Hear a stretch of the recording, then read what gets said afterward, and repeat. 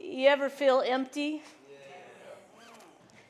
And part of the reason we come here week after week is if we're empty, we can enter into this space of God's radical grace and be filled up. Yes. And this month we are talking about baptism. And so, Poochie, I need some water. If you'll fill that up. And as we just kind of gather ourselves to be in this space, to listen to what God has for us tonight, as He fills up the container of water. Yep, just right back there. There you go. We're going to give it our attention as it makes its way to this altar here and just kind of set our hearts ready to listen to what God has. No super soaker tonight. That's next week. So as it makes its way here, just go ahead and have a conversation with God. Where are you thirsty tonight? And where do you need living water?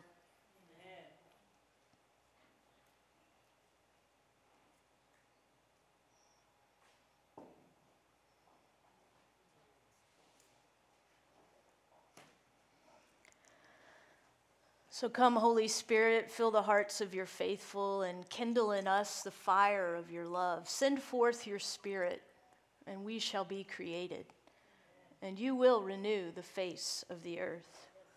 O God, who by the light of the Holy Spirit did instruct the hearts of the faithful, could we be the faithful tonight? We're here, we're ready, and so come, Holy Spirit. Amen.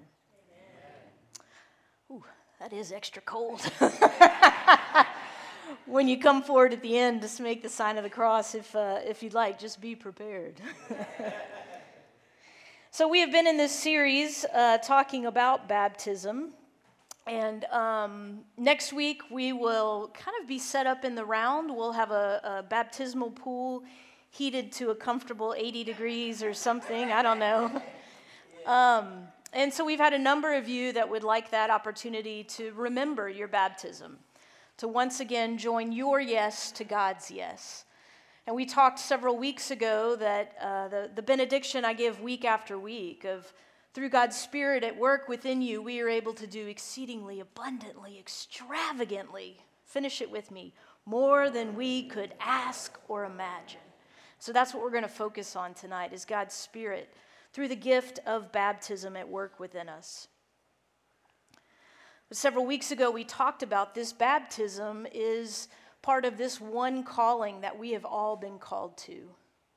For in Christ Jesus, there is one Lord, one faith, one baptism, one God who is Father of all and in all and through all and above all. And through the gift of baptism, which is a tangible sign of God's radical grace. There are times in our lives, this grace is being poured out like a waterfall. And so there are times where we just come and we cup our hands to receive it. I don't know about you, but sometimes my soul is so thirsty as a deer that pants for water. I just need to stand under the waterfall and just let God's grace wash me and wash you anew. Last week we talked that baptism is joining our yes with God's yes. Because in Jesus, all of God's promises are yes. And what is God's promise? What is the yes? I'm glad you asked. This yes is that God has made the promise to make all things new. God did not just set creation. God did not just bring light out of darkness, bring things into order out of chaos. He didn't just do that. God didn't just do that and then step back and say, I hope that goes well. God is a creator that is always creating.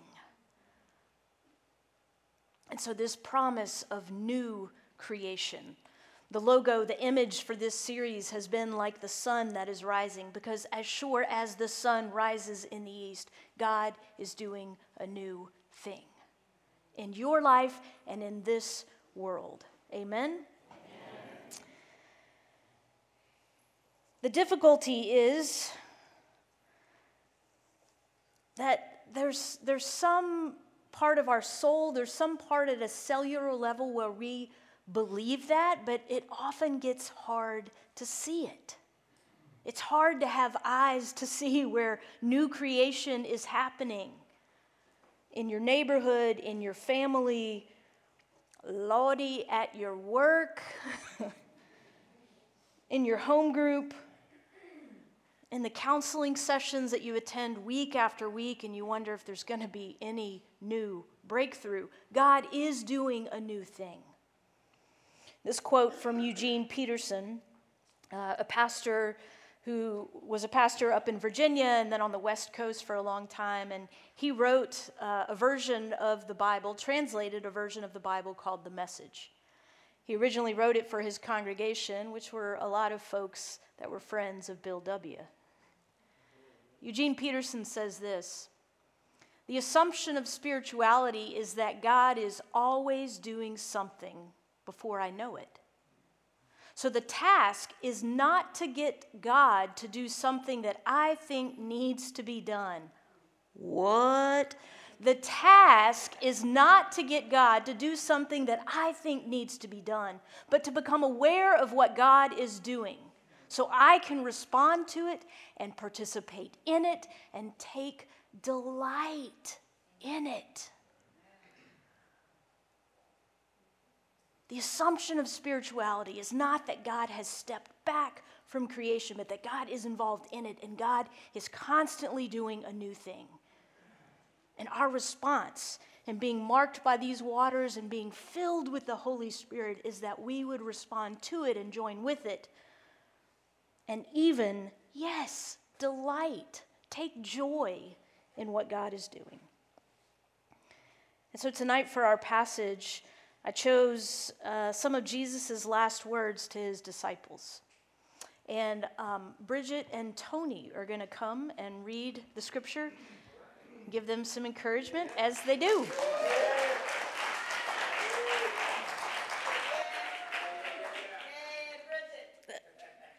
Hi, I'm Bridget.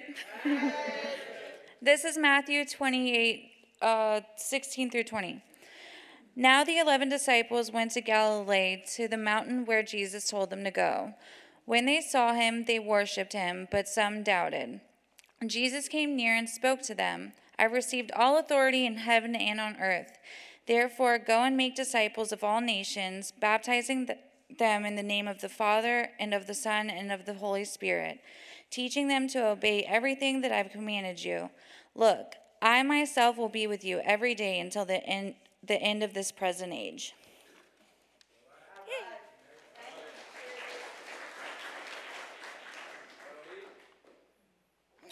All right, this is Matthew 28, 16 through 20. Meanwhile, the 11 disciples were on their way to Galilee, headed for the mountain Jesus had set for their reunion. The moment they saw him, they worshiped him.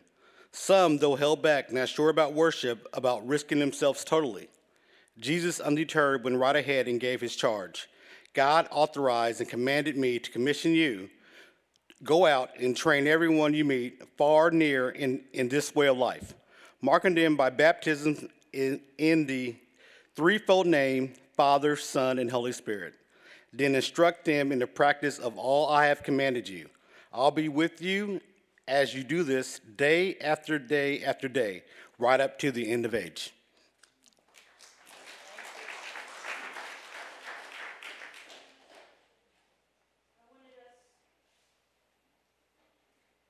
I wanted us to hear that passage twice. It's often called the Great Commission. Each of the Gospels, Matthew, Mark, Luke, and John, have a way that this message continues. In the Gospel of Luke, you got to flip over John and read into the book of Acts to see how this mission was ignited. In the book of John, it's that we get to add our stories. That's the Great Commission. That Jesus says at the beginning of the book of John, come and see. And then at the end it said, look, if we were to write down everything that God was doing, there wouldn't be enough books in the world to fill it up. That means you and I get to add to the story of new creation. And in Mark, there's a short ending and a long ending. The long ending talks about handling snakes. I don't know. It's in there. Trust me, we're not going there. But the shorter ending, it just says that they witnessed the resurrection and then they went forth. And here in Matthew, Jesus comes and appears to the disciples. I love that even after the resurrection, after feeding the 5,000, after seeing all the miracles, they come to Jesus and they're like, we're in and out, in and out. I love that we can relate. Because there are days where I don't feel like risking it. I just want to dial it in. And what God's calling us to, and we can't always just be on fire for the Lord, but God's calling us to stay near to one another and to Jesus. So when the flame begins to go quiet, we'll catch fire from someone else. I love that in Matthew is so particular and precise. Well, then why not give us the name of the mountain? You've given us a lot of geography up to this point in 28 chapters. You've been extremely meticulous. If you were watching The Chosen, the way that Matthew is depicted in it as someone who is brilliant and detail-oriented on the spectrum. And so why do we get to the end and you don't give us the location? Does it bother anybody else? It clearly bothers me. I don't know why, but perhaps one reason why is because humanity would have built the world's largest temple there. And so it's not named. And we don't have too many mountains to climb here in Houston. 0. But we can be a group of disciples that can go and gather in the place that Jesus said, I'm coming to meet with you. And even there, I'm with you until the end of the age. We're left space once again to put ourselves in this story. And so Jesus gives these instructions to the disciples. At this point, they have already been about the work of practicing what it means to be a witness, what it means to find their true identity in God, and what it means to be on mission. And so Jesus says, look, let me just wrap all of this up for you. These are the essentials. Go. Go. Gathering is important. Coming to me, being on that mountaintop experience, being connected to God, that is important. And go. Your holy huddles will become a stench in the nostril of God. That's not in there, but I think it could be. It would become a stench in the nostrils of God if we just keep huddling together. And so Jesus is saying to them, go and teach. So it's not just sitting them down and getting out the blackboard and going through so to make sure they memorize all the material. We look at how Jesus taught. He'd bring about everyday real life stories. And he would talk about, this is what the kingdom of God is. It is like a seed, the tiniest seed that is planted in the human heart. And when it begins to grow, wow. Go and teach them and baptize them, mark them, let them know that they are part of this family of God. Very few other places within Scripture do we have an understanding of God as 3 in 1, but here the gospel writer includes, in the name of the Father and the Son and the Holy Spirit. And Jesus once again says, I know it's a tall order. It's a lot. And so I'll be with you day after day, hour after hour, year after year, moment by moment. And so as we hear an invitation from God tonight, there may be part of you that is thirsty and longing for living water. And may this be a space where we can drink from the well. But after drinking, may we go. So this is what I want to leave you with tonight, is that through this gift of baptism, we are commissioned to cultivate. We are commissioned to cultivate. It is always dangerous. I seem to use an abundance of gardening metaphors, and if you saw my gardening skills, you would say, you might want to stick to the sports. As a staff team and folks within our church, we have kind of been praying, not only what is our individual words, but what would be a word for us as a congregation for the year. And one of those is this word, to cultivate.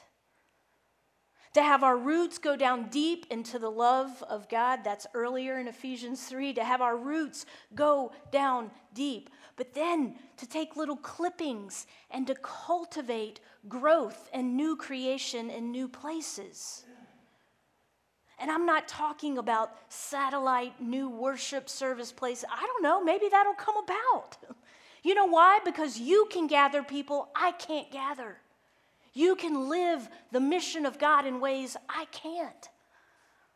But we're going to cultivate faith. We're going to cultivate places of new creation where people around the city of Houston, people that only you can connect to, and you can connect to, and you can connect to cultivate within them a sense of hope, of belonging, of the radical grace of God.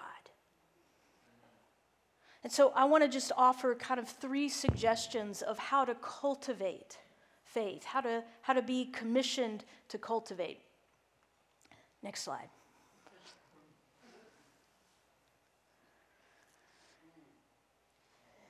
In being commissioned and marked by God, we're to listen to our true selves.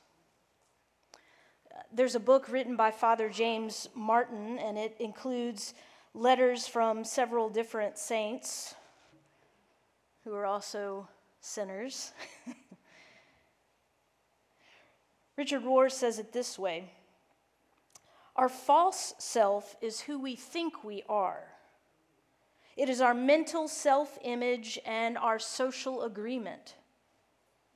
And most people spend their entire lives trying to live up to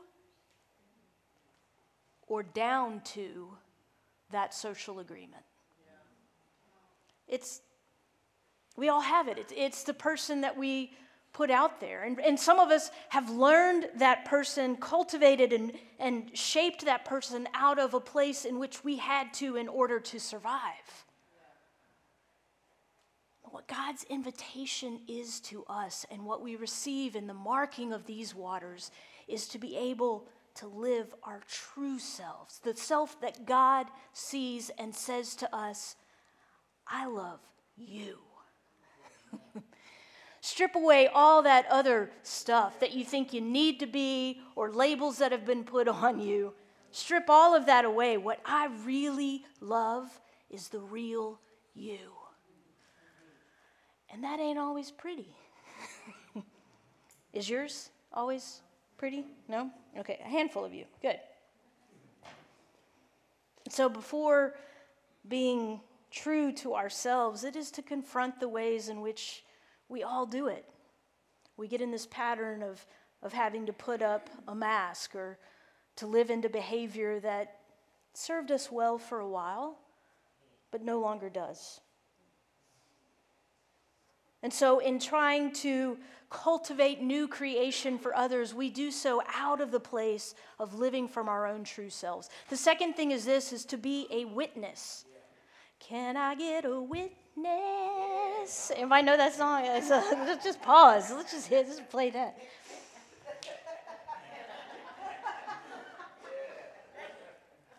I'm going through the verses. I'm just not singing them to you. So, have you ever heard people say, you should go out there and share your faith? I mean, the Bible says that. Always be prepared to give an answer for the hope in which you have. Peter wrote that somewhere. share your faith, and then go about living your life. I think what Jesus is getting at here and what we are wanting to do together of living into our true selves is we want to live our faith and share our lives with one another, to put boots to the things that we believe, and to let our lives be a witness. Now, tricky part here is witness can also be translated as a martyr. Not a martyr that takes on a mission of our own, but one that lives this faith that we believe in, where the grace is so radical and so costly that we can't help but share it. We can't help but express our gratitude to God. We can't help but live our faith in such a way that is not perfect, but it is in progress. I know you've heard that phrase in the rooms. Be your true self and be a witness. Live the faith that you have. Practice it. And then finally, to be on mission, to join God's mission of justice and mercy and restoration. There is a quote by Frederick Buechner that says, "Your mission, your vocation is where your deep gladness meets the world's deep need." Your mission in life is where your deep gladness meets the world's deep need. Back to the Peterson quote, that God is always up to something, and we join it and participate in it and delight in it. So we're going to put some clipboards out. We're going to have all the different ways you can serve in this church. We're closing the doors until you do it, and you're going to be on mission. Some of y'all are waiting for that. That's what we do in church. We got some volunteer roles we got to fill, and so we're doing it. We do, but what I love about this congregation, this community of Mercy Street and Chapelwood, ain't nobody got time to be a cog in the wheel of the church. But what we want to do in this place is just join what God is already doing in new creation. And all of the things that we do, it's because someone in this room raised their hand originally and said, like Yami just said, I got off that bus at Santa Maria. It makes a difference that we are there every single week. And women in the room, we are with you every week. And so we keep going back and we keep sharing our experience, strength, and hope. Some of us in this room know what it is like to spend time behind bars, to be yanked around by the system. And so we go back inside the very places in which some of you have served time, because there was a deep gladness awakened within you. Even though you were behind bars, some part of you was set free. And we serve the hungry because many of us in this room, some of you know what it is like to be physically hungry, but you also know what it's like to be spiritually hungry. And so we have people that say, you know what, I'm going to volunteer to lead a spiritual formation group where people can get the living water and the bread of life. I'm going to faithfully show up to these groups, maybe not always for my own need, but for someone else in the circle. So friends, we have been commissioned by Jesus to live into our true selves, to let our lives be a witness. Not always perfect, but aiming towards a perfect love in God and to be on mission. And so I want to lead us just in a prayer exercise to locate where this past week you joined God in a place of delight. And I know because of who God is, every single person in this room, as we enter into this prayer exercise together, you'll be able to pinpoint 5 minutes, 5 hours, an entire day. And so if you're comfortable to, put both feet on the ground. Just get in a posture where you're comfortable to listen.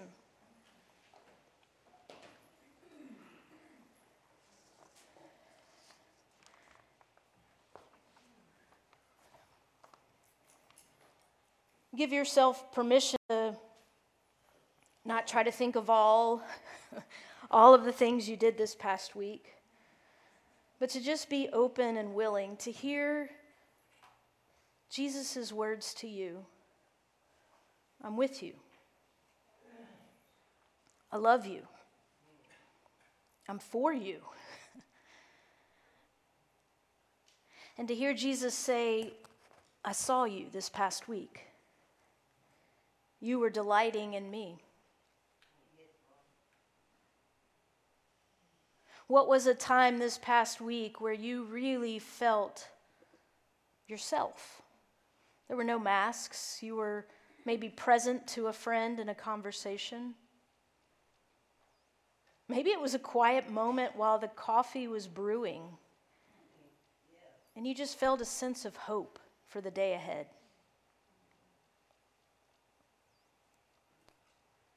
Maybe it was a meal with a coworker. Maybe it was celebrating a milestone.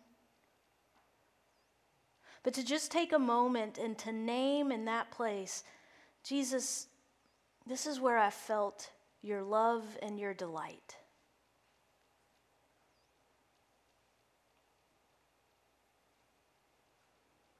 And to whisper a prayer of thanks and gratitude.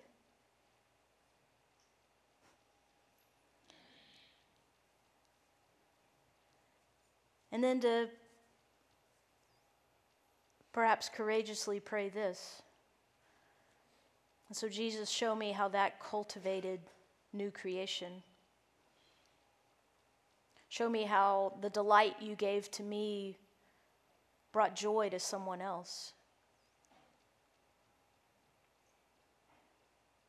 Show me how you're doing something new.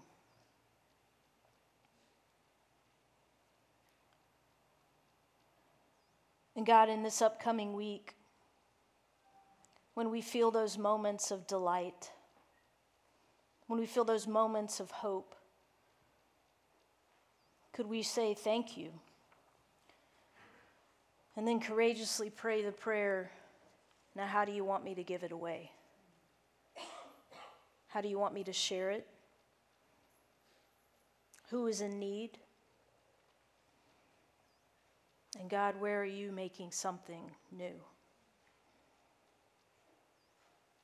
Amen. Amen.